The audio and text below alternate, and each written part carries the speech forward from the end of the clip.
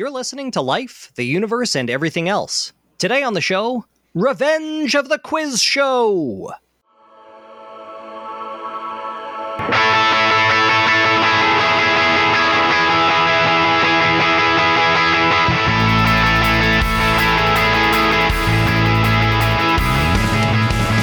Life, the Universe, and Everything Else explores the intersection of science and society.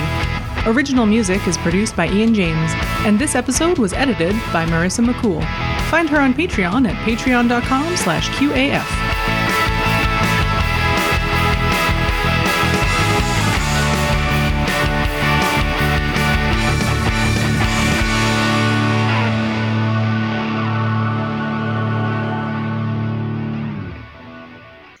My name is Jem Newman, and with me today I have Lauren Bailey.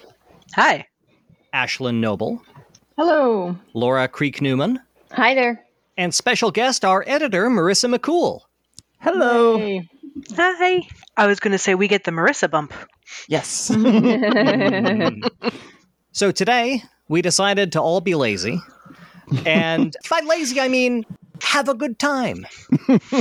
And we all threw together a little quiz, and we're going to test each other's knowledge on a wide variety of subjects. What subjects, you may ask? Listen and find out. And I say that because I don't know the answer. The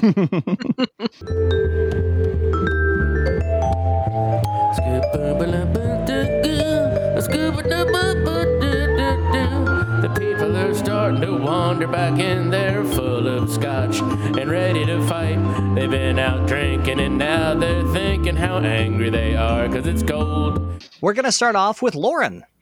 Lauren, take it away. I hope you know some of the answers because we are grading this quiz.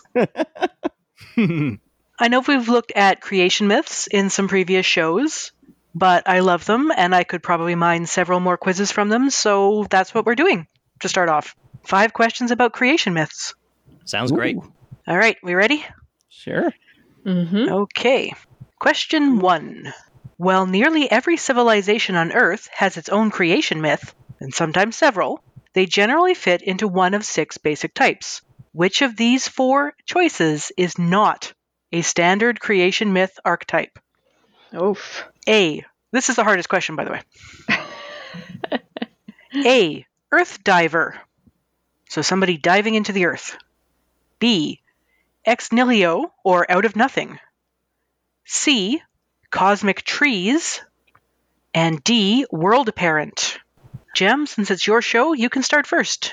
What's your answer? A, B, C, or D? So I know ex nihilo is sometimes a creation. I don't know how common it is.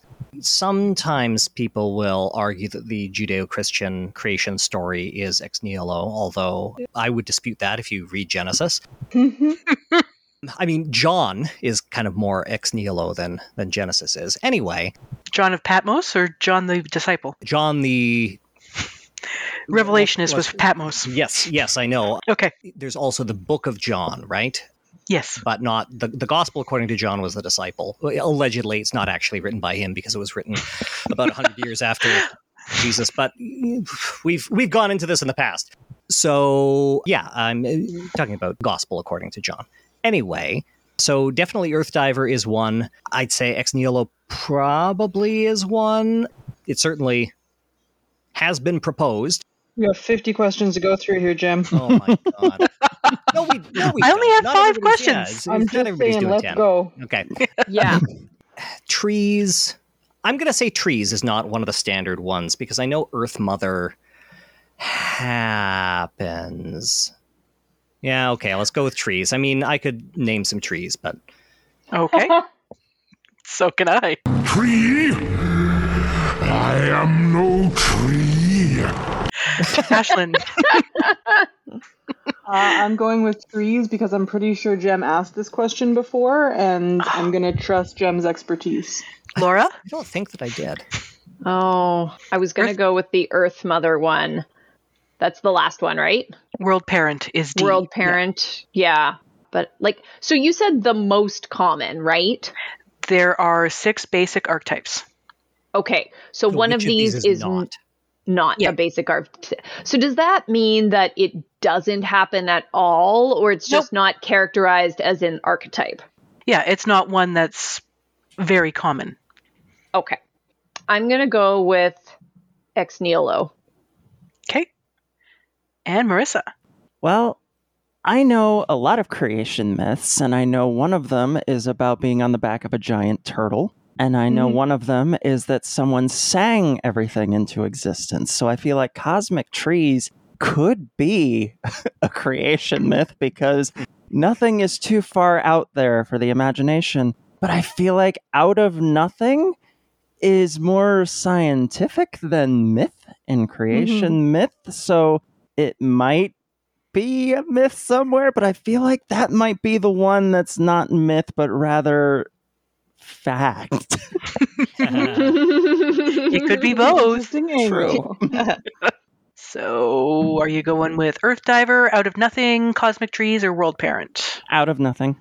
Out of Nothing. Okay. The answer was C, Cosmic Trees. Oh, Who got a point? I did. Me. All I right. piggybacked off Jem though. Yay.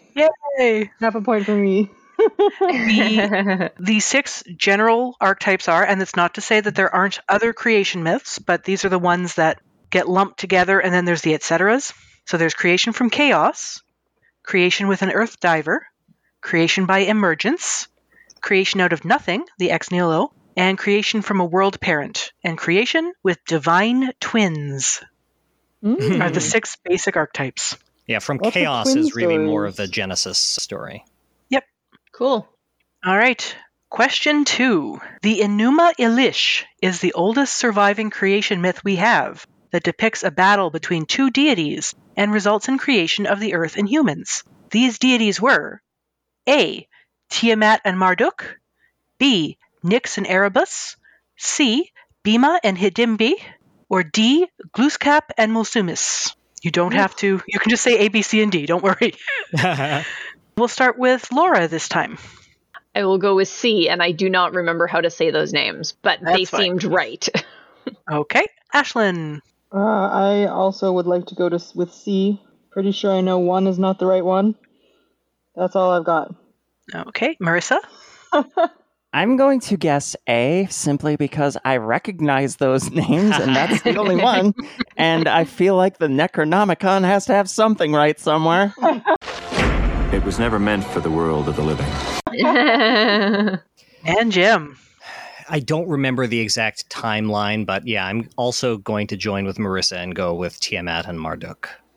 Okay. And Marissa and Jem have it right. Yay! Tiamat and Marduk. They are the creator gods. Wait, Tiamat's not a thing.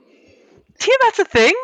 They're the creator gods in the Babylonian creation epic, which is the Enuma Elish. It was written in cuneiform, and it's on 7 stone tablets and over 50,000 lines. No, that's not right. I must have written that down wrong, but that's because that's a lot of lines, and depending on how big these tablets are. On tablets. Also, how big are these tablets? I don't know. I've never seen them. The other pairs are from different mythologies around the world.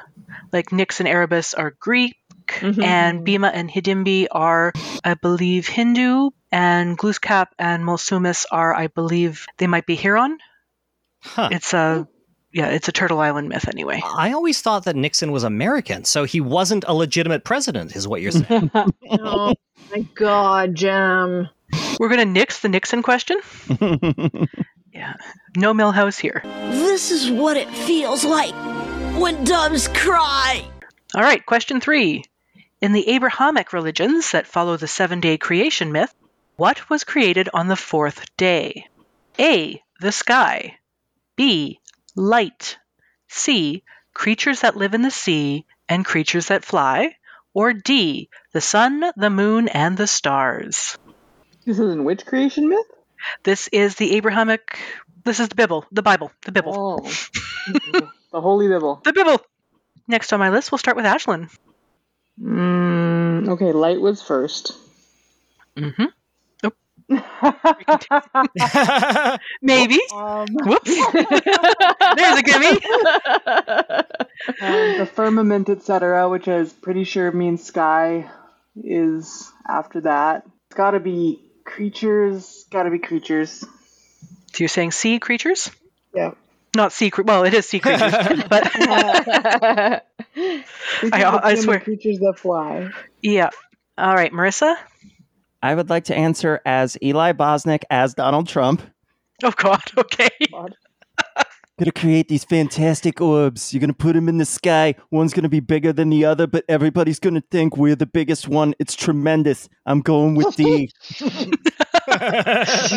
right. That was scary good. I have many talents. What can I say except you're welcome? Jem? I'm also going with the lights in the sky. I thought that was day 3, not day 4, but I'm not sure. I'm going to go with the lights in the sky.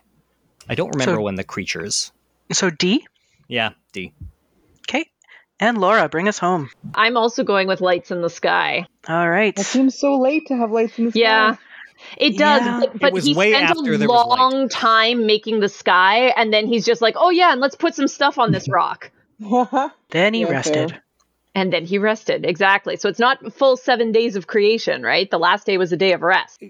Hey, everybody, come on. She rested? Am I the only feminist here? The one true feminist? She's not really a woman. She's not really anything. Someone's going to cut that out and use it against you in the future, and I look forward to that day. Yep. The answer is D, the sun, the moon, and stars. Sweet. They were created on the 4th day. The sky was on day 2.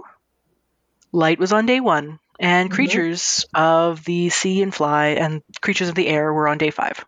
Yep. They were last before humans. Plants were before that, right? Yep. Oh, yeah. There were plants before the sun? I didn't write the rest of them down, and I can't remember off the top of my head. I'm trying to remember. I remember the order was extremely weird. And I could probably put them in the right order if I saw them all, but no, not like this. So far, I am enjoying riding Marissa's coattails on because she's given me all the answers. She gets to go first on the next question, so. Ooh.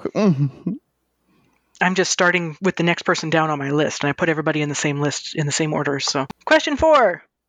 The Voluspa in the Poetic Edda tells the story of the creation of the world and its eventual end and rebirth. The Volva, or Seerist, tells the prophecy to which of these famous Nordic gods?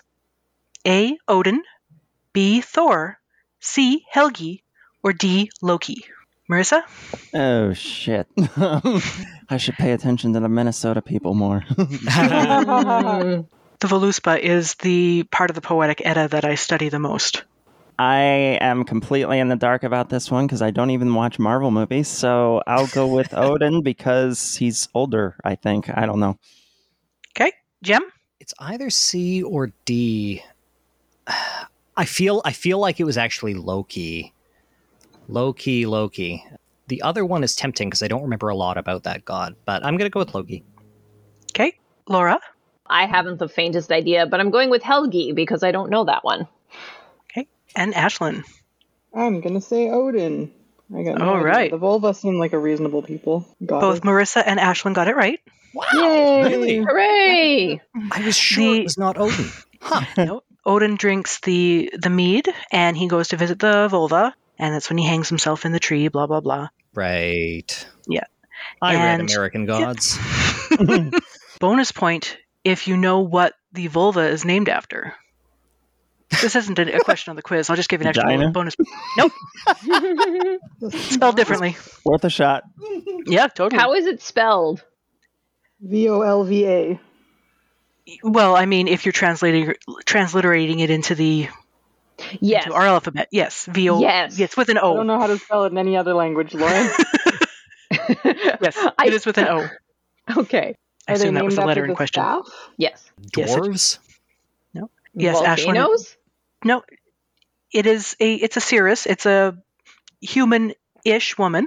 And Ashlyn is right. They're named after the staff. And do you know what the staff is made out of? Nope. I thought it was just wood. It's a horse penis. Oh, boy. Okay. Vulva means horse penis. Nobody gets any points for that. I'm just seeing that Palpatine meme. Ironic. That's why I asked. Rude that I don't get a point for knowing it was a staff. Well, tough. Question 5, my final question, because it's going to be a long night if we all go 10. In the Ugandan myth, Kintu was the first person on Earth who wandered the plains of Uganda alone with only this animal for companionship and food. A sheep, B, a goat, C, a cow, or D, a giraffe. And we'll start back up with Jem. I want to say goat because they're pretty versatile, but that also seems obvious. Giraffe seems like a really weird companion animal. I don't know, they're pretty cool, but it also seems like what somebody would just assume about Africa. It's not a zebra, I guess. People might assume that. I'm going to go with goat. Goat. I'm All not right. confident on this one. Laura. I'm going with cow because you said for food and companionship. All right. Are you saying goats aren't companionable?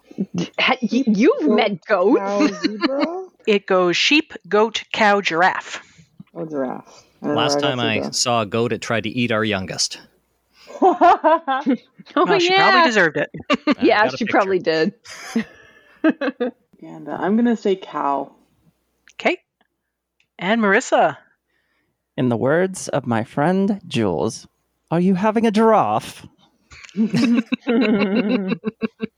Well, your friend might be, but Kintu did not. It was cow. Worth a shot. Yep. Kintu survives on milk and cow dung. I don't want to know how. Oh my. Before being judged, before being judged worthy of admission to the sky by the god Gagulu. I've heard of burning cow dung as fuel, so Yes. yeah. And I Totally. mean, that's certainly one way to process otherwise insoluble fiber. Yep. And hey, it's a creation myth. So our answers: Jem has 3 points out of 5, Laura has 2, Ashlyn has 3, and Marissa has 3. So this has decided nothing. Yay. Yay, it's the first quiz. Thank you all. I love creation myths. They're always a little weird, and they tell you so much about the people who came up with them and how they viewed the world. And I find them really fascinating. And I'm going to have plenty more quizzes about them in the future because, well, they're fun to make. That's great. Thank you, All Lauren. right. Thank you. Uganda? Cool! Where is that? Africa! Oh boy! Like Lion King! 2 by 2, and now it's time to go. Our paths have been revealed, so let's start the show. Okay, up next we have Ashlyn's quiz. Yay! Oh shit, I actually have to do this one. I've decided to horn in on Laura's territory and do a quiz all about fall foods. Yay! Ooh, awesome. How many questions do you have? I only have 5. Question 1. Which of these medieval spice blends are closest to what we would now recognize as pumpkin spice? Is it A, poudre fort, which means strong powder, poudre douce, which means soft powder, poudre rouge, which means red powder, or poudre courageuse, which means courageous powder? Wow. I'd like a poudre courageuse latte, please. Let's start with Marissa. I'm going to go with Courageous Powder just because that's the name of my new medieval ska band. So Courageous powder. Lauren. I had some problem with courageous powder back in the day. Peruvian marching powder, the devil's dandruff. I'm going to go with poudre douce. Jem. I'm going to go with poudre rouge. And Laura. I'm also going to go with poudre douce. That is because you are correct. And so, Yay! Lauren. So I don't know what red powder or courageous powder are. I made them up. But poudre douce is quite similar to pumpkin spice. There's a lot more pepper in it, but it's also got like cinnamon and other things that you can throw in there. And it was kept around to put in sweet things mostly, and also delicious cookies, whatnot. Poudre fort is very similar, except that it's like 90% pepper and a little bit of other stuff. That's what I assumed. I assumed that like poudre fort was going to be basically black pepper. Yeah. I had a bit of a leg up on that one, Yeah. seeing as we have poudre douce in the cupboard. I can never remember which one is which without looking it up either, so maybe you could. Number 2. One of Jem's favorite things, cranberries. Mm-hmm. They are part of a large genus of shrubs. What other berries are in this same family? Is it lingonberry, blueberry, bilberry, or huckleberry? And let's start with Lauren. Oh, crap. Let's go with lingonberry. And Jem. I believe lingonberry is correct. Laura. I also want to say lingonberry, although part of me is like, oh no, maybe it's actually bilberry. But part of me I know is I want to say lingonberry because it's used in a similar function as cranberry sauce, but I'm still going to go with it. Okay. And Marissa. I'm probably wrong, but I never thought I'd get to use this in context. I'm your huckleberry. Shockingly, all of you are correct. Because all of these things are in the same Nice! They're all Vaccinium species. Excellent. So, Did you just a quiz question with all right answers? Yeah, I wanted. You're too kind. I didn't want to put all of the above because I knew all of you would be like, yeah, they're probably all the same. So, surprise, you all get a question right. Yay! That was fun. I like that. Well, now I want to sing the Bilberry Baggins song by Leonard Nimoy. Bilberry Baggins. Greatest little hobbit of them all. Yeah. Bravest little hobbit of them all. Question 3. What year did Tofurkey first appear? Question for all of our vegetarians. Was it 2005, 1995, 1985, or 1965? Jem first. Well, my guess was going to be in the 1970s, so very rudely, you did not provide that as an answer. So I'm going to go with over it. 1985. Juju and Laura's next. To be honest, I have 1965. Okay, Marissa. Well, since it was my birthday a few days ago and I was born in 1985, I'm going with that one. Okay, it's as good a reason as any. Yeah. Lauren. I'm not going to do the spread because I know it wasn't the last one. I've never eaten Tofurkey. So let's go 85. Shockingly, to make up for the last question, you're all incorrect. Yay! Tofurkey was not introduced until 1995. Oh, wow. Oh, I forgot the 90s were on there. Damn it. That's honestly interesting. I think I must be thinking of a different product or something then, because I was listening to, it was probably Gastropod. And I swear they talked about like it was much earlier than expected, but it might have been like a precursor product or something. Yeah, interesting.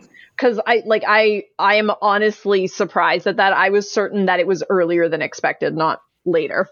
Okay. I just looked this up today. Tofurkey makes a completely fine vegetarian roast turkey stuffed product for the holidays. Completely fine. Yeah. Like that's, for a long time, that was as good as you were going to get when you wanted a meat analog. Well, and poultry is tough to do. And if you want something that fills that's the why place, you have to baste it. I knew you were going to do that, and I was trying to talk, and you just did it anyway. We're on different floors of the house, and he still can't help himself. Anyway, doesn't matter. You trampled on it. On we go. Question 4. More numbers. There are at least how many known cultivars or varieties of apples? Ooh. 2,500, 5,000, 7,500, or 10,000? Number 4, we are starting with Laura. Oh. This is, again, see, I listen to a lot of Gastropod, and I like it, but I retain almost nothing from it. Yeah, totally. And I want to go back, but I don't have time to listen to all of them. But I just, so they did good shows on apples. I'm going to say 7,500. Okay. Did you listen to the most recent episode of Gastropod? Is that the aliens one? Yeah. No, I haven't yet. It's on my list. They have Becky Chambers on to talk about how her awesome world building, and it's so good. That's great. That's awesome.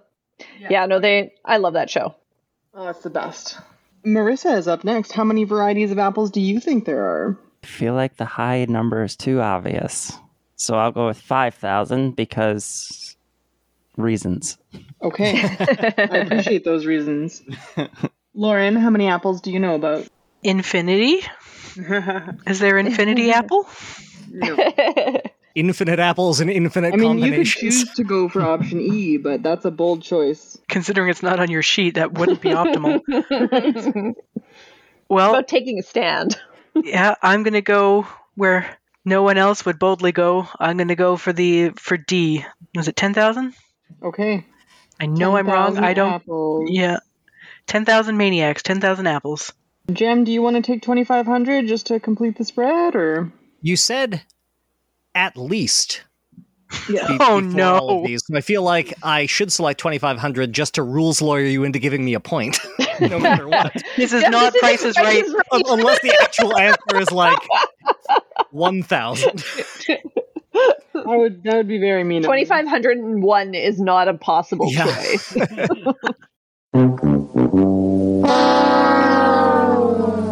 Yeah, I'll take A. Really? A for apple. Whatever. I think the answer was actually 7,500, but I don't care. There are, in fact, at least 7,500 kinds of apples. Fuck. Yay! But I took A. Laura is kicking butt on this quiz. This is my profession. Yeah.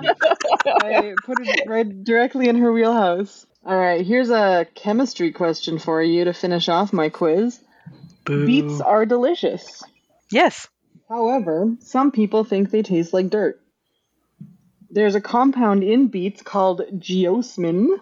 It's a sesquiterpene, which I don't know what it means, but that's a great word. Sesquiterpene. Beets contain between 10 and 27 milligrams per kilogram of beet of this geosmin. So not a ton, but it's there. And it depends on what variety of beet you get, how much of this dirt flavor it has. So apparently chaga beets are very high, and Detroit dark red, which is the kinds that I grew in my garden, are very low. Anyway, Okay. Here's some beet facts. What is the amount of geosmin a human nose can detect in, I believe, just in the air? I only have 3 options here. Is it 5 parts per million, 5 parts per billion, or 5 parts per trillion? This is the dirt compound that's in beets. How sensitive is a human nose to that smell? And we're going to start with Marissa. I'll go with the million just because I feel like our noses kind of suck. Okay. So I'll go with the lowest number. Lauren. Yeah, I'll go with million. Jim. We're talking short count million, like American million, not European Jim. million.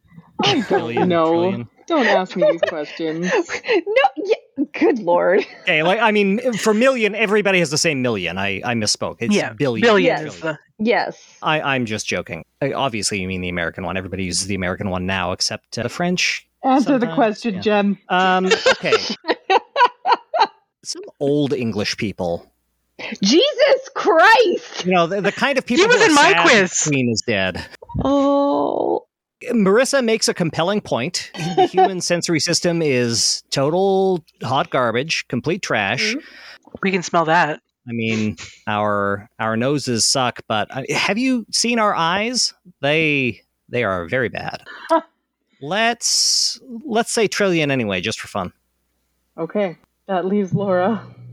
Is this stuff dangerous to us at high amounts? I have no idea. I did not encounter that information. Okay. That is a good question. I'm going to go with billion. Okay. It is, in fact, extremely detectable by the human nose. It can be detected up to 5 parts per trillion. Oh! And there's Wow. between 10 and 27 milligrams per kilogram of beet. So that's like a lot. Wow. Anyway, I love beets is the point of this quiz.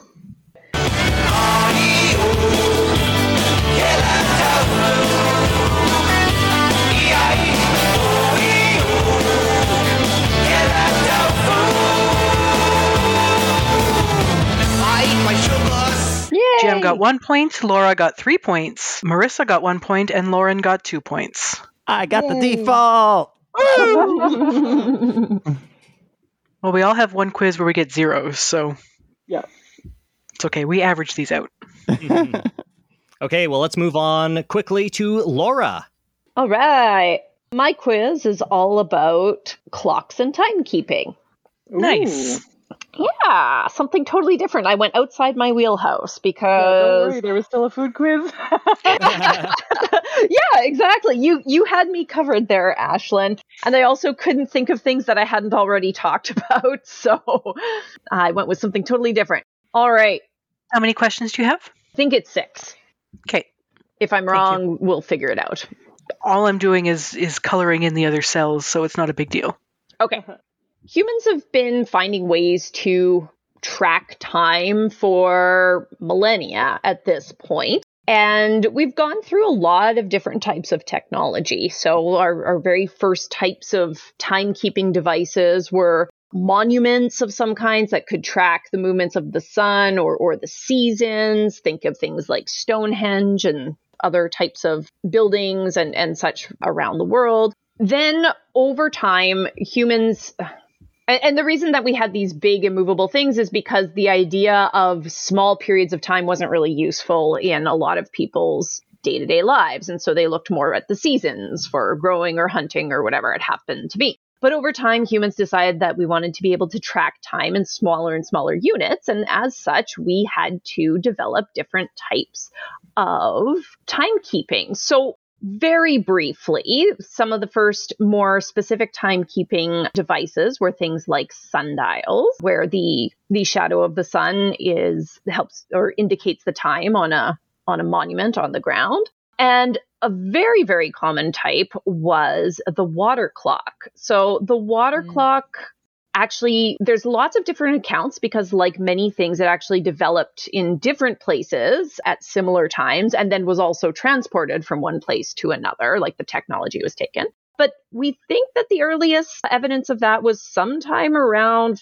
5000 BCE, and they remained one of the most accurate timekeeping pieces for several thousand years. So this is actually just a bonus point. Though there is lots of evidence of water clocks being used in different civilizations around the world, where did the first water clock develop, like the earliest one that we have on record? And so you can just shout something, well, not shout something out. I'll go in order here. So we'll start with Marissa. Oh, dear. I have no idea. Guesses are fine. Sumeria. Okay. Lauren. Egypt. Okay. Jem. India. Okay. Ashlyn. I also think Egypt. Well, good. Excellent guesses. All of these places did have ancient water clocks, but it was China where we found the oldest That was my original guess, and I changed it. But like I said, we have ancient evidence of water clocks in all the civilizations that you mentioned. So excellent thinking, everybody. Okay, on to my real questions here. No bonus points yet. We talked about sundials. We talked about water clocks. The first mechanical clock, which was the precursor to the pendulum and spring clocks and so on and so forth, was developed in Europe and was a marvel of timekeeping technology. What was the primary driving force behind this invention? Was it A, industrialization, B, the variable flow rates of water, C, Catholic prayer times, Dona eis requiem, D, advances in engineering science? And we will start with Lauren this time. Catholic prayer times. Okay. There was an R in the word. There's 2 R's in the word prayer, and I only pronounced one of them. So, Catholic prayer times. Okay. Jem. Yeah, I'm also going to say Catholic prayer times. Got to make it to Matins. I was thinking of Matins too. Ashlyn. Catholic prayer times. Okay. And Marissa. I feel like if there's any people who are going to be rigid and paltry about this kind of shit, it's going to be the Catholics. All right. You're all right, but you're all wrong. But do we get the points?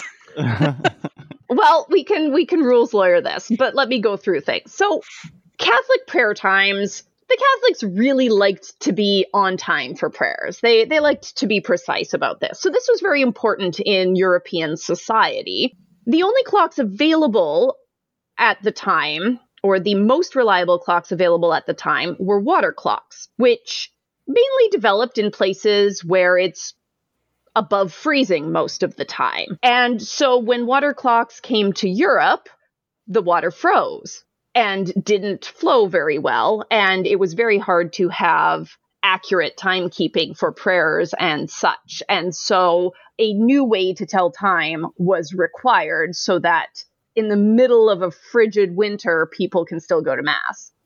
Mm-hmm.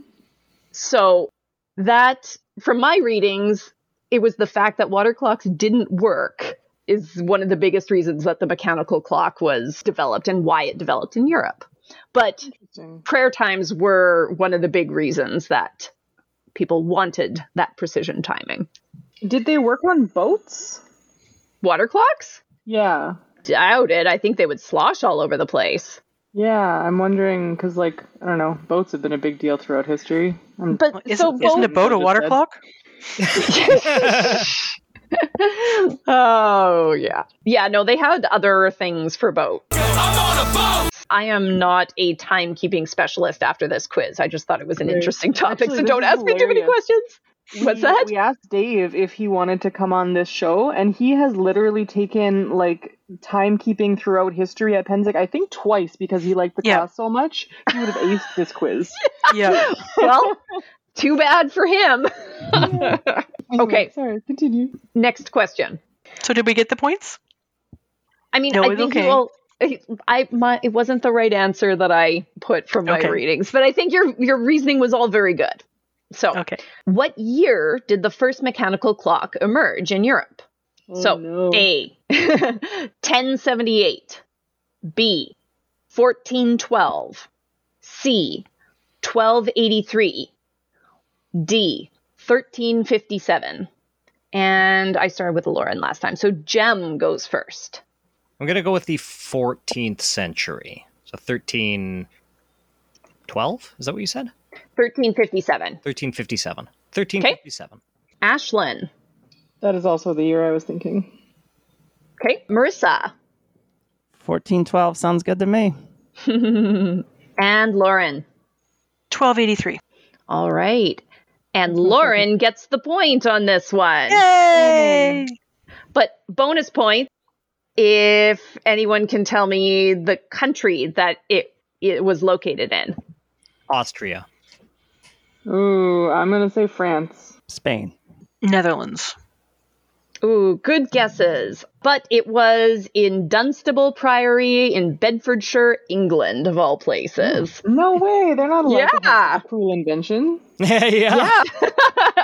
Who did they steal it from? Tell us.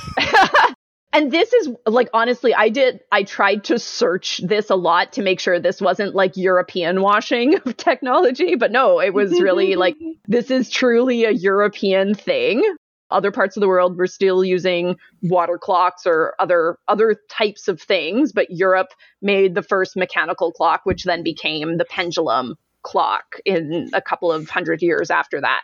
So clock building, including intricate clock towers, flourished throughout Europe during the 14th and 15th centuries. And these clocks often included parts that showed the movement of the sun and the moon, as well as biblical creatures as decorations. And some of these clock towers are still standing. Very cool. Awesome. Okay. Next question. The invention of the mechanical clock brought about many changes to European life, including this important change affecting day-to-day life. A. Reduced reliance on sunlight hours. B. Precise prayer times. C. Longer working hours in factories. D. Increased sophistication of military maneuvers. Jem started last time, so it's Ashlyn. Sorry. Okay, I'm going to go with capitalism. Longer working hours. Capitalism!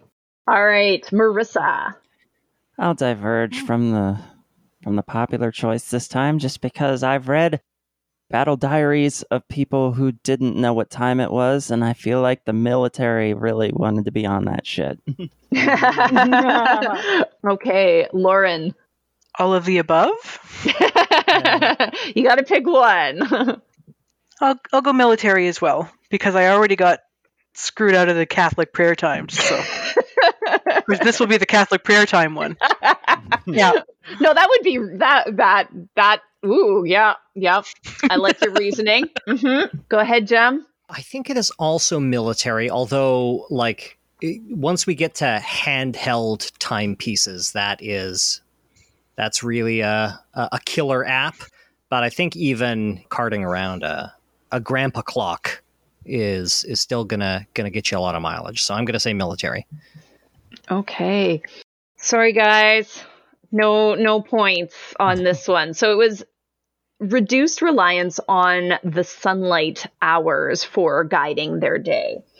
So prior to this, people generally followed the sun's movements as a guide to their day, and daytime was divided into temporal hours, where the sunlight hours were divided into 12. So temporal hours could range from 32 to 82 minutes long, depending on the season. Yeah. The mechanical clock ushered in the equinoctial hour, which is 1/24th of a full day-night cycle. What? And so then their days and their movements and how long things took became much more standardized, which then allowed for precise prayer times, longer working hours, and eventually military sophistication.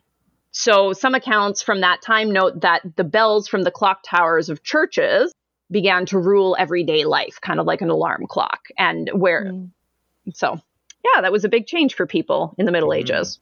Very cool. Next question.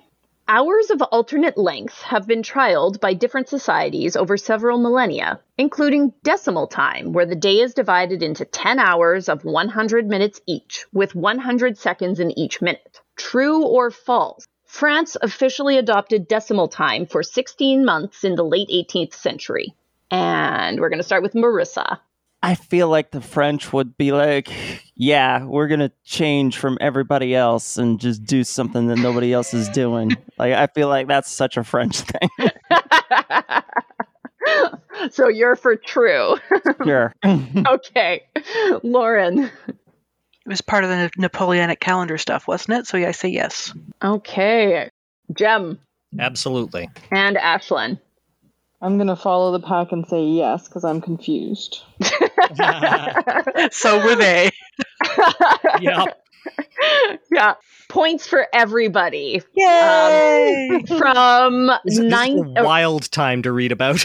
This is brand new information to me. I had not heard of it, and I was just like, what the? So from 1793, late 1793 until mid 1795, France officially adopted decimal time. They had recently had a revolution and converted to metric time. And so they wanted everything to be metric. So decimal time makes a lot more sense if you want everything to be metric. But of course, them being the only country to do that, and Europe being relatively small and travel, it made it really difficult. And that was the one metric thing that just really didn't take off. And so in 1795, the government just kind of gave up on decimal time. One of my favorite books growing up, and still, is The Count of Monte Cristo. And I didn't understand when they were saying these weird months I had never heard of. And that's what got me looking into the metric calendar and all that sort of stuff. And it was really cool. I thought when you started talking about decimal time that I might have to admit that I briefly had my computer set to Swatch internet time in the late 90s. Jim Newman. Oh, hon. I love you still. It's okay. We'll get through this. I got my work issued me a new laptop, and I'm not allowed to change it to 24-hour time. What? So afternoon, it goes back to 1, and it's messing me right up. I'm sorry that you have to go through that, Lauren. My diamond shoes are too tight, Laura. I know. Boy, what a hardship. a lot of my classmates are currently going through the transition because we're starting clerkship next week. So a bunch of them have transitioned their clocks to 24-hour time. And they're all just like whining about having to subtract 12 or add 12 and try to figure out what time it is. And I'm like, I did this back in 2001. I did it before it was cool. Jackass. Okay, 2 more questions. Timepieces first became portable and wearable around the turn of the 16th century and spread widely through Europe, thanks to the invention of spring-driven clockworks versus the pendulum-driven mechanical model. Which of the following was not a common feature of the first generations of these watches? So think like pocket watch type things. A bell to sound the hour. B, a calendar of months. C, jewels and embellishments. D, a minute hand. And is it Marissa? I think Marissa's first. Minute hand sounds good to me. Okay, Lauren. I'll go with minute hand. Okay, Jem. Seeing as how I was extremely disappointed to discover that every watch I buy from here on out will need not only a minute but a second hand, and therefore I can't have a slow watch, I'm going to go with minute hand. Okay, Ashlyn. Okay, I agree with everyone else. Okay. Well done, everybody. Points for all. Yay! And slow watches for all. No, the timepieces were reasonably accurate for hours, but the spring mechanism was basically useless for smaller periods of time. So they just didn't bother doing minute hands because they wouldn't have been useful. And tracking things like calendar months or movement of the moon was still more important to society as well. Many of them did have bells in them and would chime just like a clock tower on the hour. And they were often jewelry pieces, so very stylish as well.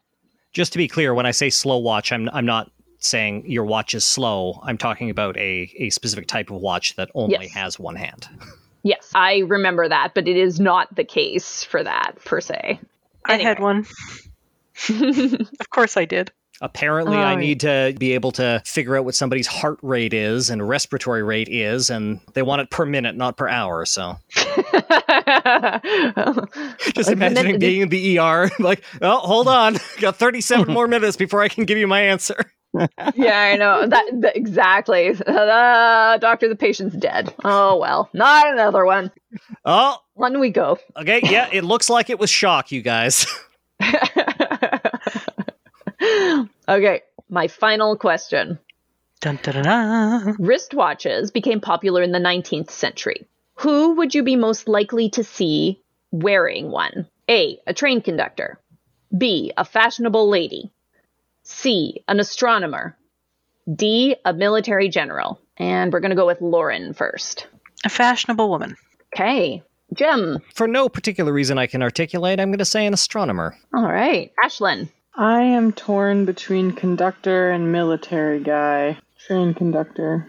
Okay, and Marissa. I feel like since train schedules were kind of why we got time zones, that would be a good answer for wristwatch as well. You leave the Pennsylvania station about 3:45. Read a magazine and then you're in Baltimore. Okay. I like a bit more of a spread on this one. But Lauren takes it. Wristwatches were quite popular, but they were primarily seen as jewelry, and they were far too feminine for men. Men would use pocket watches. Oh. However, at the end of the 19th century, military men started to adopt the trend of wristwatches during military events like the Boer War. Although their versions of wristwatches were significantly more crude than the timepieces that women wore. So basically, they would take their pocket watches and somehow just attach them to leather straps, and off they went. So it wasn't until the early 20th century that actual wristwatches for men were being produced. Laura, are you trying to suggest that women can't be astronomers? Jem? When she throws you out, you can't have our couch after that question. Oh, boy. All right. That's my quiz. Thanks for taking it. Excellent quiz. Thanks for making it.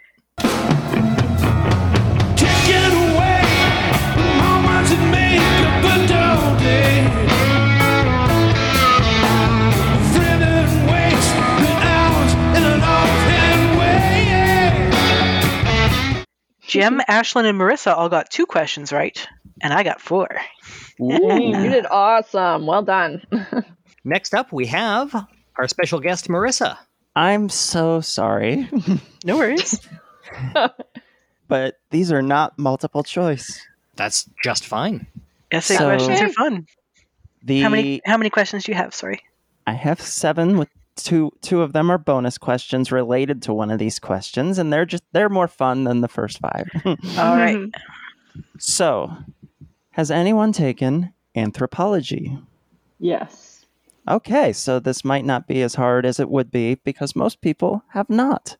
I have a degree in anthropology, and I tried to make this some of the more basic anthropology questions, but once again, we generally don't get this in high school in America, so who knows? So welcome to Anthropology 101 with Dr. Rissy McCool. And I don't know is a perfectly acceptable answer. Question number 1. What is the term for a piece of text where an anthropologist writes up a report of living amongst an unfamiliar group of people or culture, participating in their customs and rituals as one of the group in which they're studying? Lauren? Ooh. Shit, it's right there. Ethnography. Jem? I believe Lauren said ethnography, and that sounds good to me. Should we perhaps structure this such that the first person to shout it out gets the point, and you say whether it's right or wrong, and if it's wrong, we can keep trying. Kind of that Jeopardy sounds style? good to me. Okay. All right. So yes, the answer is ethnography. Okay. So Lauren gets the point. Oh, I would have gotten it so much faster. I'm sorry. Yeah. Okay. Question number 2. One of the most famous ethnographies was an unpublished manuscript by Franz Boas about a First Nations tribe on Vancouver Island with whom he conducted 45 years of field work and research between the years of 1885 and 1930. Name that tribe. Haida? Mm-mm. Iroquois. No, Squamish. That's the wrong region. Oh. This is Vancouver Island, Pacific Northwest. Oh. Coast Salish? No, maybe it is. I don't know. No. I feel like I don't know. We're so sorry, Indigenous listeners. We're not from the West Coast. Yeah, in like various land acknowledgements, and I got nothing left. Yeah. It's okay. Everything I was going to try has already been yelled. I only know this because I did my senior thesis on them. The correct answer is the Kwakiutl. Ooh. Yes. Would not have guessed that. They are a very fascinating group of people. And where are their lands? I mean, Pacific Northwest, but... Vancouver Island. Okay. Just on the island? As far as I know. Okay. So this one should be a little easier to at least get a few points.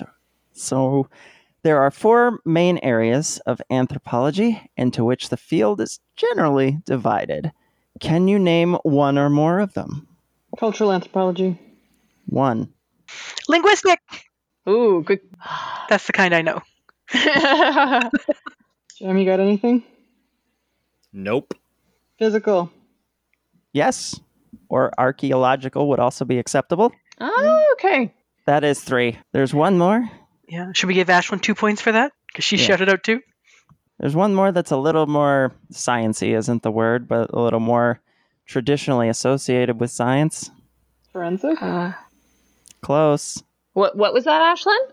I said forensic, but it's often just considered a like subcategory of physical. Biological? You got it. Oh. Seriously? Yes. What? Cool. They were just separating them. Was that the one where they lick bones? That's just No. archaeology. Archaeology, physical anthropology, they all have some part in the bones. Question number 4. In linguistic anthropology, one of the key terms that is the basis of the subfield is a process by which words or phrases from other languages become part of another culture's lexicon. For example, déjà vu is a French phrase that has become an English phrase in which there's a general understood cultural meaning. What is this process called? And that just goes right out of my head. That's not a calc, is it? No. Calc is something else. Appropriation? Well, it's like borrow words, yeah. It is a form of appropriation, yes. Oh. I don't know a term for it. Oh, I feel like I've known this word, but I don't know. It's completely out of my head. I've talked about this before. Wow. It's okay. I got 2 points in the last question. Final guess? Anybody? Nope. No. The process is called linguistic diffusion. Oh my god, I can never show my face on Twitter again. Lauren, have you seen what's on Twitter? You're fine. Like, I don't think you know how often I'm on Twitter, Laura. I know. Lauren, is that profile picture your face? Me? Where? Oh, you said you can never show your face. How often do you show your face on Twitter? It is my face on Twitter. Wow. Wow.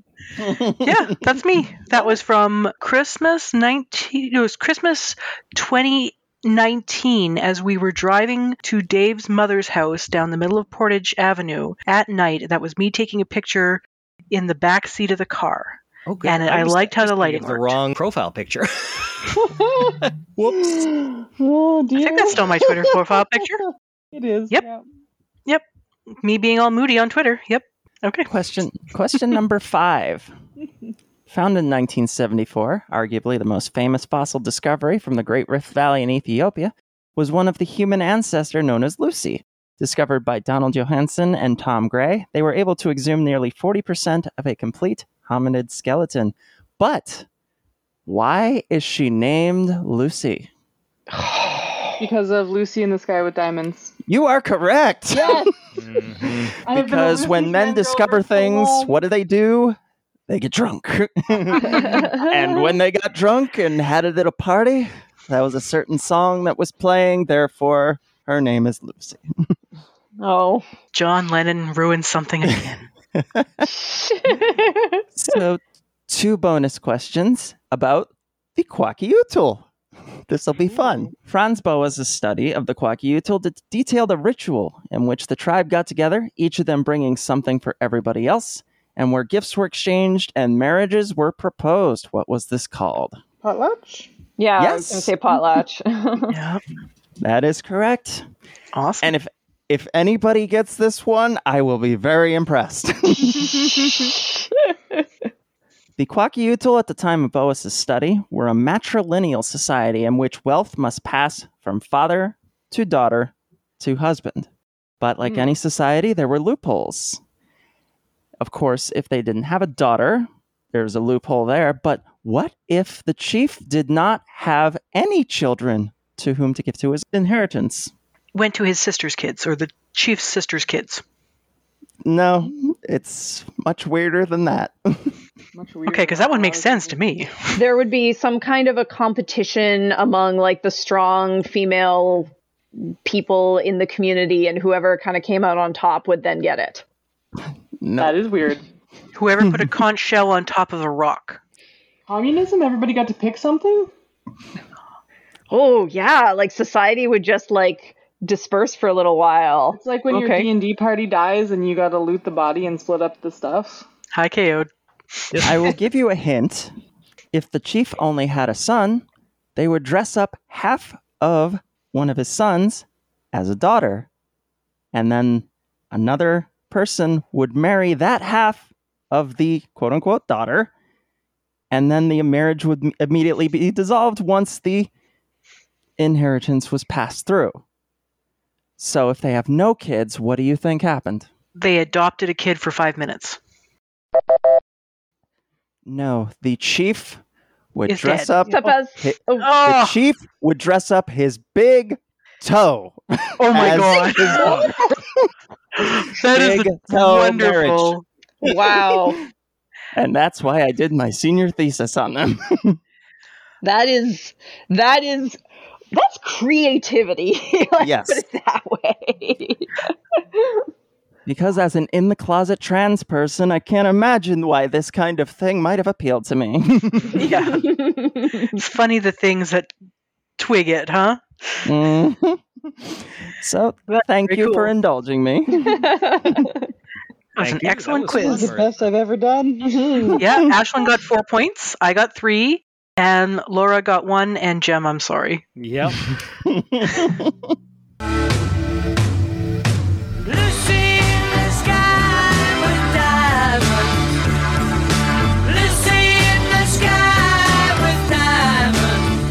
But it's your turn now, Jem. So, Woo! we're in the home stretch, folks. But Are we? buckle up. Question 1. A 55-year-old patient presents with sudden onset dry cough and shortness of breath accompanied by chest pain. On exam, you notice that their right leg is swollen and warm. When you do vitals, you note a heart rate of 160 beats per minute and a respiratory rate of 24 breaths per minute. You notice normal breath sounds on the right, but you can't hear much at all on their left side. Their oxygen saturation is at 85% on room air, and their temperature is 37 degrees centigrade. That's 98.6, Marissa. You take a quick history and find that they have a 20-pack year smoking history and that they just returned from a trip to New Zealand. You take a chest x-ray and it appears normal. Complete blood count is also normal. The only medication that they take is an oral contraceptive pill. What is the most likely diagnosis? Is it A, anaphylactic shock secondary to an encounter with a venomous animal? B, pulmonary embolism secondary to a deep vein thrombosis? C, septic pneumonia secondary to cellulitis? Or D, chronic venous insufficiency and pulmonary edema secondary to congestive heart failure? And for all of these questions, please feel free to ask for as much clarification as you like, ask for any other information you want about the case. And please remember that nothing I say in this segment, or indeed on this podcast ever, should be construed as medical advice. Don't take medical advice from a podcast. Yeah, I'm going to say chronic venous insufficiency and edema. Okay. Laura. Pulmonary embolism. So C? No, sorry, B. B. I misread that. B. Ashlyn. I also think pulmonary embolism. Marissa. I know some of these words.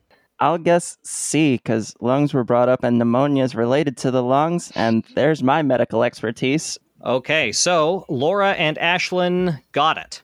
That's probably a pulmonary embolism. Pneumonia would typically present with a productive cough, usually accompanied by fever and elevated white blood cells on CBC, and will usually show up on a chest x-ray. Chronic venous insufficiency typically presents with bilateral, not unilateral, swelling and discoloration of the legs, which doesn't really fit with this presentation, and pulmonary edema usually has a wet cough that is worst when lying down. It also should show up on x-ray if you're good at looking for the curly bee lines? I was stuck on the smoking in New Zealand. I will get there. Anaphylactic shock is a form of distributive shock caused by an allergic reaction. It often presents with urticaria, colloquially known as hives, swelling of the tongue, lips, and upper airway, and wheezing on auscultation of the lung, among other signs. Pulmonary embolism, on the other hand, often presents with sudden dyspnea, that's shortness of breath, chest pain, a dry cough, tachypnea, so fast breathing, tachycardia, fast heart rate, and either crackles or decreased breath sounds. Pulmonary embolism is often caused by a deep vein thrombosis of the leg. So basically, you get a clot in a deep vein in your leg, and then that clot gets dislodged and travels into your lungs. That's what a pulmonary embolism is. So a deep vein thrombosis of the leg presents with calf or thigh pain and swelling and is common in cancer patients and in those who have recently been immobilized, had surgery, or taken a long flight. These risks are compounded in smokers and in people with high levels of estrogen, especially exogenous estrogen, like from an oral contraceptive pill. So here we have Laura and Ashlyn with points. You had a question, Laura? Yeah, so why is a 55-year-old taking an oral contraceptive pill? PCOS? Still, but I mean, at that age, it's going to be it's going to be a bit different because you're looking at menopause and that. And HRT, like hormone replacement therapy, is different than contraceptive. Anyway, so that was... I missed the age at first, and so I went with my guess, but then I'm like, wait, 55? Oh no, maybe he's trying to throw me. I just think that this person didn't get deprescribed like they should have. It could also be an extremely late menopause. I mean, 55 is sort of the outside. I think 45 to 55 is the common range for onset of menopause. I could be mistaken, but it's definitely on the outside, but it's possible that somebody could be taking an OCP at that point. But to be honest with you, it was originally 45, and then I changed the age and forgot to adjust my stem. But good catch. Are we just doing your homework for you, Jim? Bonus point. What should you do about this pulmonary embolism? Oh, shit. Teach them yoga so they can kiss their ass goodbye? Pray it away. Is it like blood thinners? Blood thinners? Yeah, like, what's that one they use on House all the time? Heparin. Hey, I'll give Ashlyn the point. Oh, I said blood thinners. You said, okay, well, I'll give it to Laura as well, but Ashlyn said heparin. Unfractionated heparin is a good choice for anticoagulation in a lot of patients. It will depend. There are lots of contraindications. But yeah, heparin, a blood thinner, is a good choice. Often, what else should you do for this patient emergently? Anyone else have any guesses? Take her off of the damn contraceptives. So supplemental oxygen right away, because an O2 saturation of, what did I say, 85%? 85 is low. That is extremely bad. People with like compensated COPD might be able to get that low, I think. But for most people, especially suddenly, like that's an emergency. And also consider IV fluids and vasopressors if the patient is hemodynamically unstable. But yeah, we'll give Ashlyn and Laura that bonus point as well. So how many of these questions did you say you have, Jim? Just 5, plus the bonus points. So that's, what is that, 4 points for Ashlyn? 2 points for Ashlyn, 2 points for Laura so far? Yep, okay. That's where we are. We'll move on to question 2. 4 patients present to your clinic, all asking for antibiotics to treat their strep throat. Because you're a good antibiotic steward, and you don't want to give anyone diarrhea unnecessarily, you don't want to give someone antibiotics if they don't need them. Which of the following patients are most likely to have strep throat? A 16-year-old patient with a sore throat, a temperature of 39 degrees centigrade, that's 102.2 Marissa, with swollen cervical lymph nodes and a productive cough, that's A, 16-year-old. B, a 20-year-old patient with a sore throat, a temperature of 37.5, that's 99.5 Fahrenheit, with swollen tonsils and no cough. C, a 52-year-old patient with a sore throat, a temperature of 37.9 C, that's 100.2 Fahrenheit, with tonsillar exudate and a dry cough. Or D, a 13-year-old patient with a sore throat, a temperature of 38.5 C, that's 101.3, and swollen cervical lymph nodes and swollen tonsils with no cough. And we're going to start with Laura here. Oh, good Lord. So which of these 4 patients is most likely to actually have strep throat? I think it's either B or D. No. Oh, God. Oh, no. I'm glad I did randomize this, but I definitely am glad I started with Laura, the person who had strep throat all the time. I was just going to say I had strep throat so often as a kid. It happened all the time. But I was a kid. I don't remember. I know my throat was really sore. There's probably swollen tonsils. So what does that rule out here? I don't remember coughing, really. Strep throat.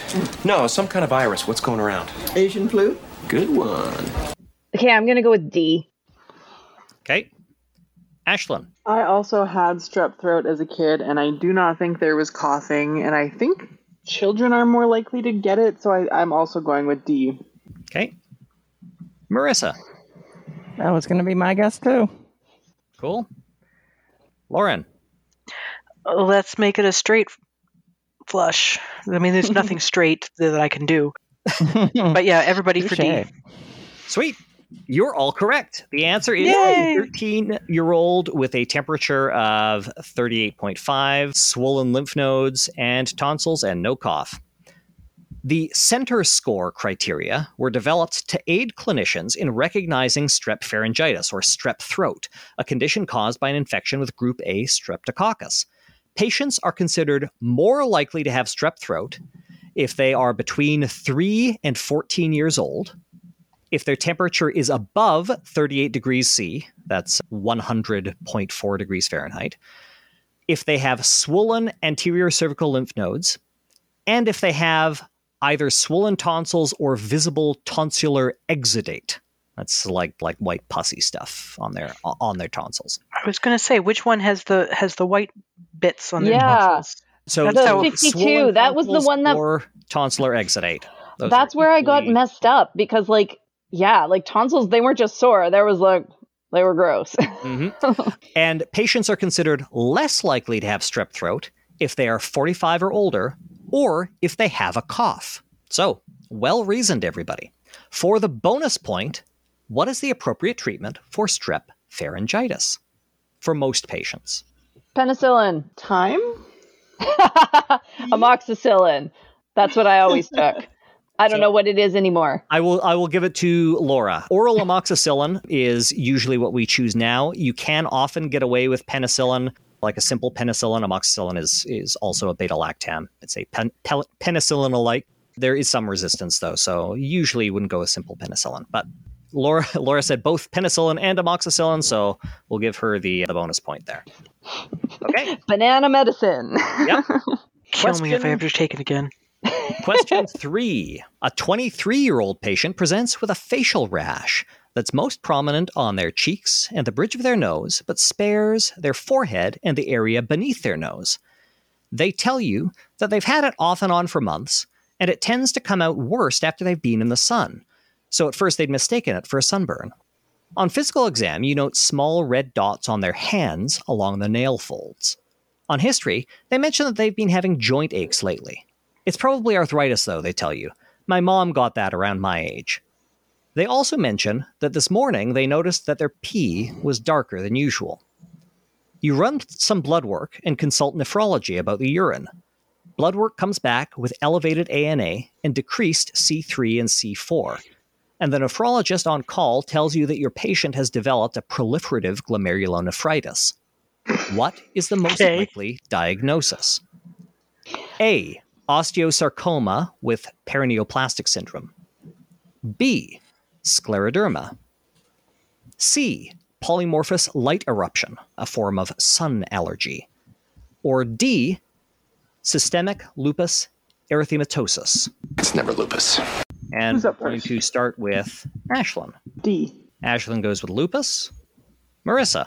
C. I feel like sun allergy is a thing that would be random enough for this to happen because I know fuck all about medical stuff. Lauren.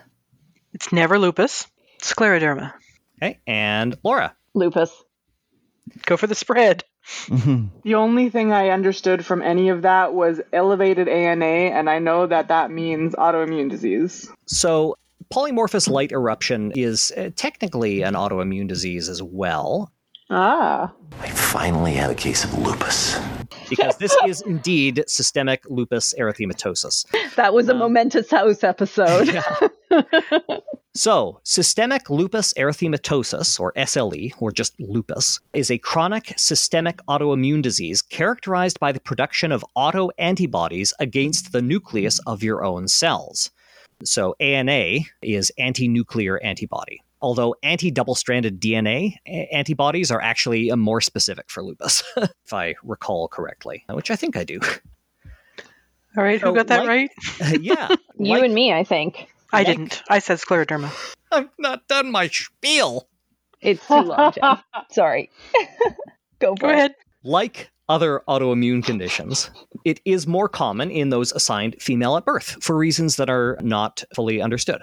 The classic finding here is the malar rash, a butterfly-shaped facial rash that spares the nasolabial folds, alongside photosensitivity. The family history of a probable autoimmune disease with her mother's early onset arthritis is also suggestive, as is the capillary nail fold dilation, although that would also fit with dermatomyositis or scleroderma, which was one of the options. Arthritis in 2 or more joints is another lupus criterion, as is her kidney injury, either persistent elevated protein, which would suggest a non-proliferative glomerulonephritis, or red blood cell casts, which are diagnostic of a proliferative glomerulonephritis. Jen, there's so many words here none of our listeners are going to understand. Yeah. That's why I have that drop. I know some of these words. There are 11 diagnostic criteria for lupus in all, along with some criteria that are merely suggestive, and you need at least 4 of them to make the diagnosis. Scleroderma is a condition that typically manifests with skin thickening, which might explain the capillary nail fold dilation, but basically nothing else. Polymorphous light eruption is another autoimmune skin condition that manifests with a rash after exposure to UV light, such as sunlight. It occurs most often in the neck and arms, most often is raised and itchy or painful spots that appear red or pink on those with light skin and darker brown on those with darker skin colors. Osteosarcoma is a rare malignant bone tumor. Paraneoplastic syndrome refers to a variable set of signs and symptoms that occur in those with malignancies caused by chemical signaling, either by the tumor cells or by the body's immune response to the tumor. While paraneoplastic disease might explain a few of these symptoms, not very well, to be honest, it is uncommon both in bone cancers and in younger patients, like our patient. So, this is lupus, the disease of 1,000 faces. Bonus point. What's the appropriate treatment for lupus? Oh, it's that medicine that everybody was taking during COVID. What's that called? Antibodies? It's the one before ivermectin came on. Damn it. There's a few things that you can try and get them, like the immune system to stop attacking you, but is the answer there is no really good way to treat it? There are actually fairly good treatments. There's no cure. Steroids? So I'm going to give that to you, Lauren. Steroids are often used. Laura was trying to come up with hydroxychloroquine. Yes! Yeah, I was thinking chloroquine. I couldn't remember the front of it. Oh, my brain got stuck on indomethacin and could not get out of it. And it was just... So hydroxychloroquine is recommended for all patients with lupus. And it is not a wonder drug, and it comes with its own package of side effects, but it greatly improves the symptoms. Other recommendations include photoprotection, so wearing sunscreen, hats, like that, regular exercise, and smoking cessation.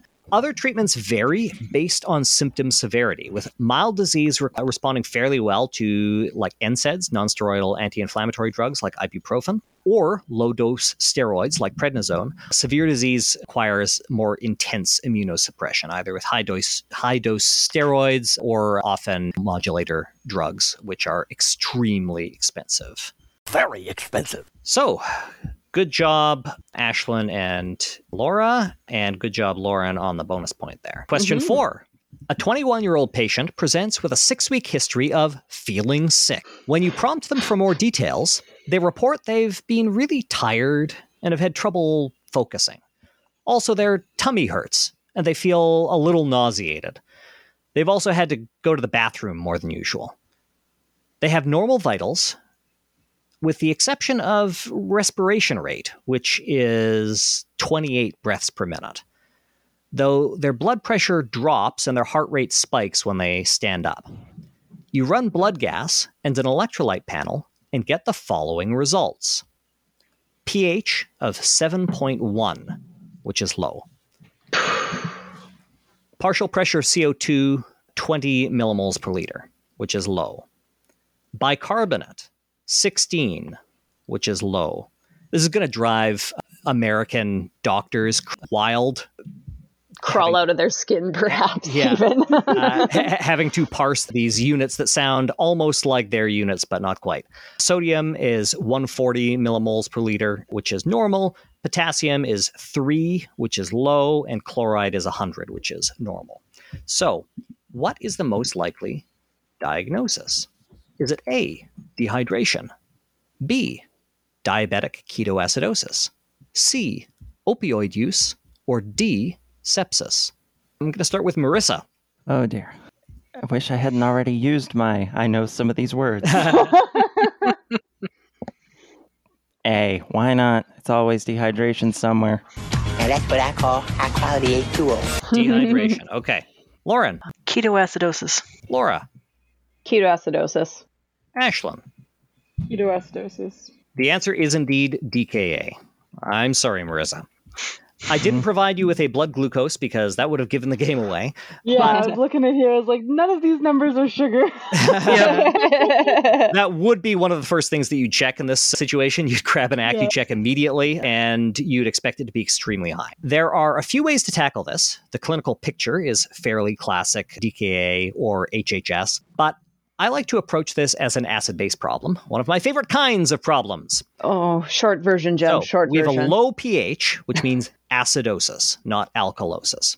And we have a low bicarbonate, which makes it a metabolic rather than a respiratory acidosis, and a concomitant low PCO2, which is compensatory. Among the options I gave, diabetic ketoacidosis is the only metabolic acidosis. Simple dehydration would result in a metabolic alkalosis, but I will note that the patient is hypovolemic. So dehydration, Marissa, is not a bad guess. Their blood pressure drops and their heart rate spikes when they stand up. A dehydrated patient, you'd probably also see that. Opioid use may result in central nervous system depression, which would depress the respiratory drive and cause respiratory acidosis. And sepsis results in hyperventilation and respiratory alkalosis. I'm happy to go into more detail, but I imagine everyone would rather move on. You know why I picked ketoacidosis? Because it's fun to say. Bonus point. Yep. What's the appropriate treatment for diabetic ketoacidosis? Insulin. Thank you. So up until you started talking about their blood gas levels, I diagnosed pregnancy. Oh, yeah. It sounds a whole lot like when I was pregnant. Does anyone want to add anything to Laura's prescription of insulin for this patient? Probably not. It's extremely esoteric unless you're a medical practitioner. If you're going to be a regular run-of-the-mill ER doctor, you're definitely going to recommend immediately go lose 100 pounds. Exercise until your feet fall off, and if you fail to not become diabetic, you will die. Yeah. Is that about how the counseling goes? Yeah, pretty much. I actually had in this stem, I think I accidentally lost it, but I had that they had a recent 10-pound weight loss, I think. Did I have that in here? No. Well, anyway. Yeah. No, I originally had that in the stem. I must have lost it when I was revising it. But that's actually one of the recent weight loss is one of the most common things that happens when people newly diagnosed with. Because your body can't use the food that it's getting. Yep. And so between that and dehydration, yeah. Yeah. So what you want is... It's okay. I just said IV fluids. Yeah.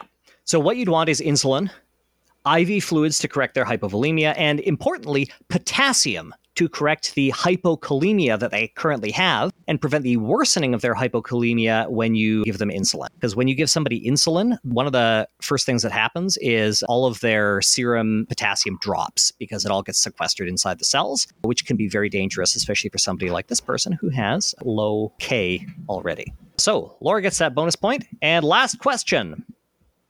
A 55-year-old patient presents with severe nausea following a sudden onset severe headache on the right side of their head. They describe it as the worst headache of their life, stating that it came on like a thunderclap when they were shoveling the walk this morning. They have vomited twice since and are still extremely nauseated. When you take a headache history, they report that they had migraines when they were younger, but nothing like this. They had a headache earlier in the week, but it wasn't nearly so bad, and they can't recall having any other headaches in the last several years.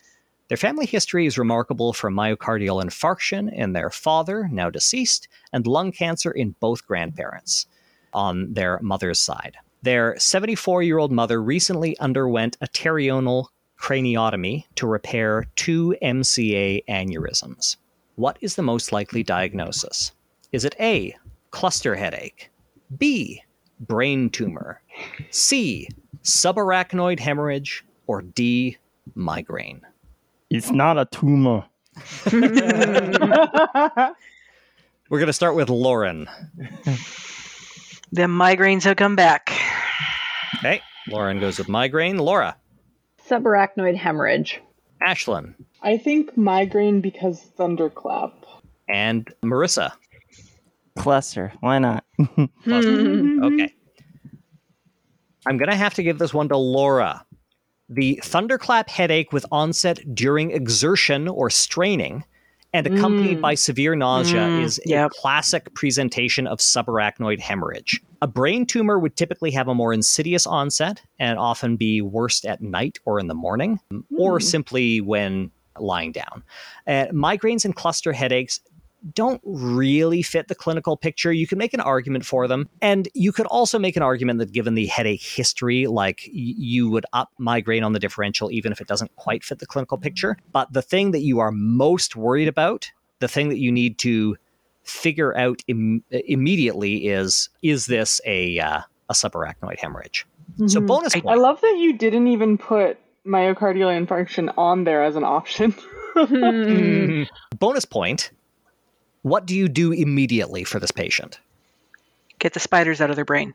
That's the only way I know around. Do they have any of that? You know when you have a leak in your radiator or whatever, and you put like some of that stuff in and it stops leaking? What do they have that's like that but for people? Otherwise, whatever imaging would tell you what's going on. I do not know what to do with this. I'm going to give this to Ashlyn because the thing that you would get is an immediate head CT to confirm the diagnosis. Okay. And if you can't get a head CT, you would seriously consider a lumbar puncture to look for blood, although you have to make sure that they don't have elevated intracranial pressure, because if you give them an LP and they have a mass effect going on, you're going to herniate them and they will probably die. Seems our friend T-Bird won't be joining us this evening. Kind of a slight case of death. Oh my God. Yeah. Head CT, immediately followed by surgical repair of the aneurysm, or you could hypothetically do coiling too, but this is an emergency and needs to be addressed right away. Yeah. So Laura gets that question and Ashlyn gets that bonus. Do you have scores for us, Laura? I do. Or shall I do No. that? So are you saying there's none of that stuff that you put in the radiator for people? You know what? You would be surprised how much epoxy, like glue, gets used on human beings in the OR. Okay, so but does it get used in it? If they do have an aneurysm, do you just is brain surgery the only option? It's not the only option. And in fact, sometimes it's not an option. But did you say for an aneurysm or for a subarachnoid hemorrhage? I don't actually know. Sorry. So a subarachnoid hemorrhage is basically due to a ruptured aneurysm. So people who have aneurysms, like an aneurysm is like a it's basically like a... Oh, okay. Aneurysm is before it breaks. Yes. So often when you find an aneurysm, most of the time, an aneurysm in your brain, so in this case in the middle cerebral artery, the MCA, sorry, that's where... I was really hoping for one sentence here. Okay. Yeah, short version. Basically, these aneurysms in the brain don't have symptoms usually until they rupture, at which point there's this sudden symptom. And that is an emergency and requires repair. Often aneurysms will be found incidentally on imaging because somebody will have a headache and they'll get like a head CT or an MRI or something, or they'll have some other symptom that makes somebody worried about their brain, and they'll find an aneurysm. Even though that aneurysm isn't causing their symptoms, they'll say, hey, we should consider going in to repair this because next time you're shoveling the walk or sitting on the toilet, you might have a subarachnoid hemorrhage, and then that'll be an emergency. So we'd rather do it when it's not an emergency. For that, usually, yes, it is a craniotomy. So they open up your skull, they open up the dura, they sort of unfold your brain, they get in there and they will, for MCA, often they're literally taking the temporal lobe and the frontal lobe and kind of pulling them apart gently to get into that Sylvan fissure, and then they take a little metal clip and they just clip off the bulging part of the aneurysm and leave it in there, seal you back up. And because it's clipped off, it's not subject to this high pressure when you strain, and it's not going to rupture. You can also do coiling, where they will like basically go in through an IV catheter, or not an IV catheter, it's an arterial catheter usually. I think. I don't know. It's, Short version, some kind of vascular catheter, should be an arterial catheter, and they'll basically send a little coil up in there. So you don't need surgery for that. That is not done as often right now. I don't know why. I suspect it is not as successful, but I'm not sure, to be honest with you. Or you can just, like, if it's not ruptured, you can just leave it and hope that it doesn't rupture. And in patients who are older, in patients who aren't good surgical candidates, or in patients who don't want to have their skull opened up, that's often what they'll do. What are the scores, Lauren? Okay. So I've actually just finished the math as you finished your explanation. So there was 33. Sorry, go ahead. Can I ask who won this one before we get to the final scores? Well, Laura is the med student I want. With 8 out of the 10 questions. Wow. Sounds like somebody's been paying attention. Yes. Sounds like somebody's been working in the medical field for a decade. Yes. Ashlyn got 6. Yeah, I got 3, and Marissa got 1. Yay. I didn't shut out. Yay! You're on the board. So I had to do some fancy math because we all had different size quizzes. So there was 33 questions overall. Jem got to answer 23, Laura got to answer 27, Ashlyn and I got to answer 28 each, and Marissa got to answer 26. Jem got 6 right, Laura got 14 right, Ashlyn got 15 right, Marissa got 7 right, and I got 12 right. So we're going to do percentages.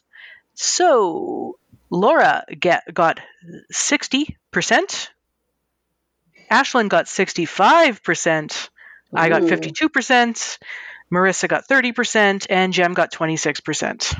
I continue my streak of being terrible at quizzes. And Ashlyn has won. Well done, Ashlyn! Congratulations, Ashlyn! Woohoo! That is literally the most unexpected result that I could possibly have imagined tonight. She honestly... so lucky with both an anthropology quiz and a medical quiz. They did say right before we started recording that they are going to lose. So, yeah. Well, you proved yourself wrong. And I can share the score sheets with everybody else if they want to check my math, or we can just it's fine. Call it a good night. Everything is made up and the points don't matter. Exactly! Whose line is it anyway? Just a reminder. Who was the former This Buckeye? doesn't matter. Awesome. Okay, well, why don't we end our show with something nice?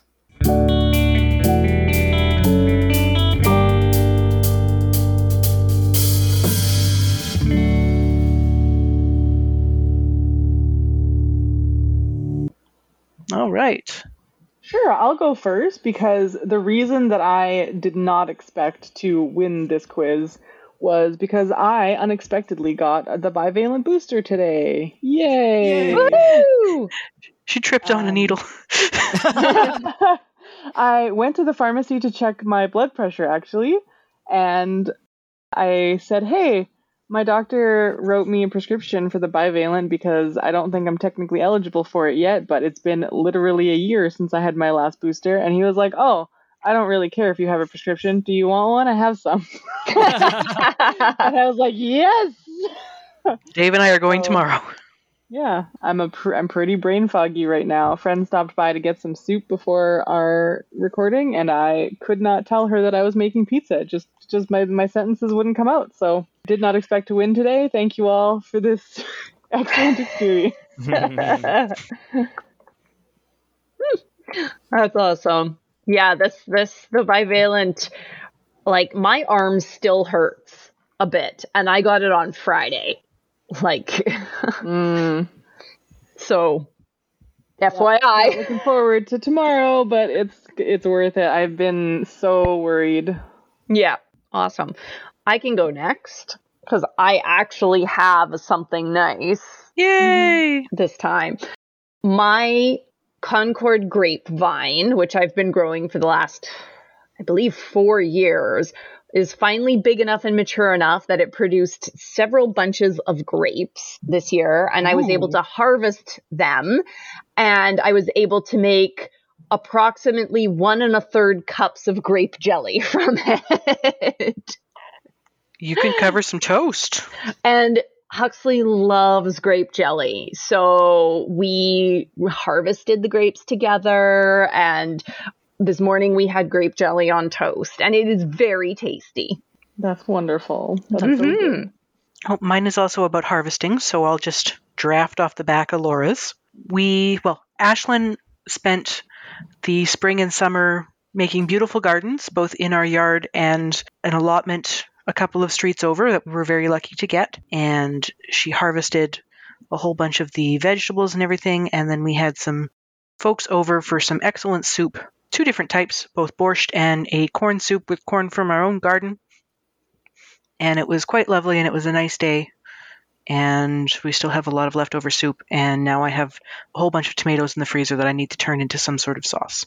It was so Lovely. good to take all my veggies and make them into food for people that I love. And we sat in the backyard and fought off the really weird looking wasps. And Look, Chris, it's a whole family of wasps. My, Margaret, what a subpar ham. ate some good soup. And the was a Newman lovely children were time. lovely. That's it. Marissa, do you have something nice? Well, for part of my birthday, I went to Washington to spend 3 days with my partner, Ada. And when we were going to breakfast, it was at a restaurant/pie shop. Oh, And God. we ate breakfast, and as we were checking out, the waitress just casually asked, "So do you have any plans for the rest of the day?" And Ada said that, "Well, we're just celebrating Marissa's birthday here." And she looks at me and goes, "Would you like a piece of pie?" I was like, I swear, nobody believes me when I say this. I have never had pie before. What? Wow. I swear. I eat like a 10-year-old because I have so many food allergies that I don't often try new things. I have never eaten pie. So she gives me several options. I explain that I'm autistic and have weird things with some food textures. And she picks one out after hearing everything that I said. I thought she was going to give me a slice of pie. No. Drops a full hunkin' big-ass pie right in a box and gives it to me. Yes. That's it. And I got free pie. It was amazing. It was, what type of pie was it?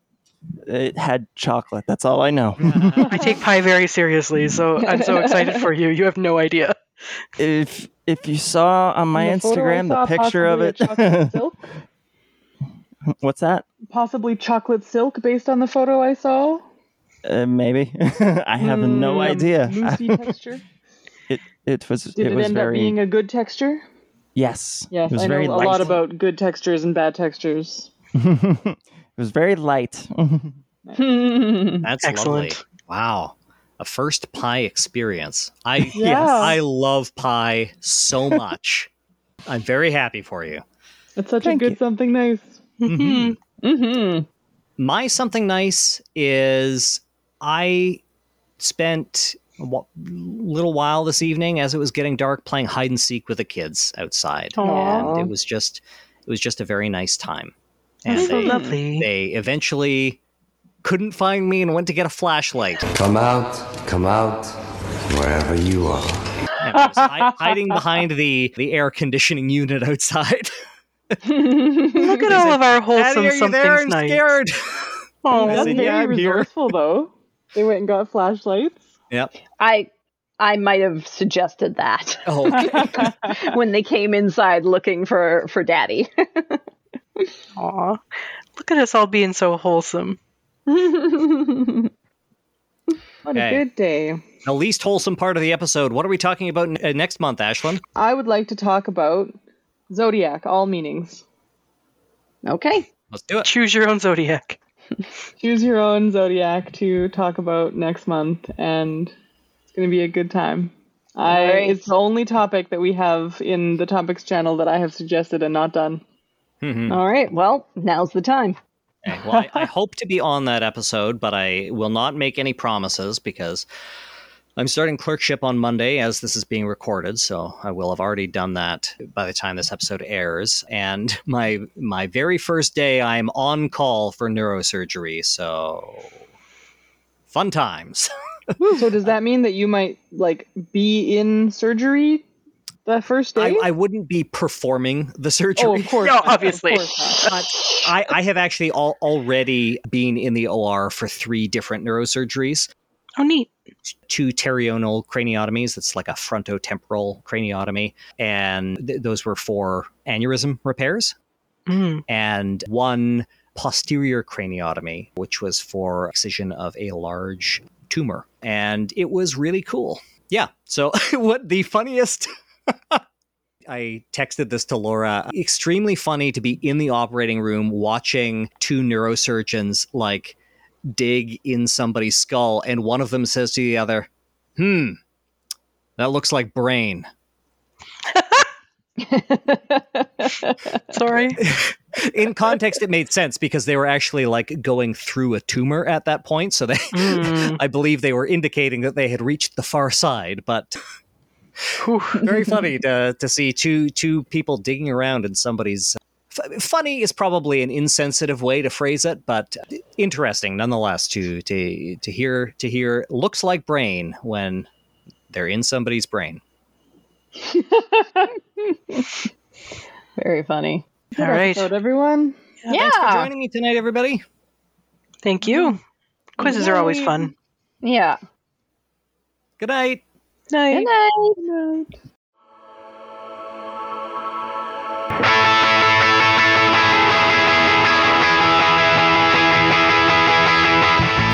Show notes and references for all of our episodes are available at lueepodcast.com, where you can also find links to donate or get in touch.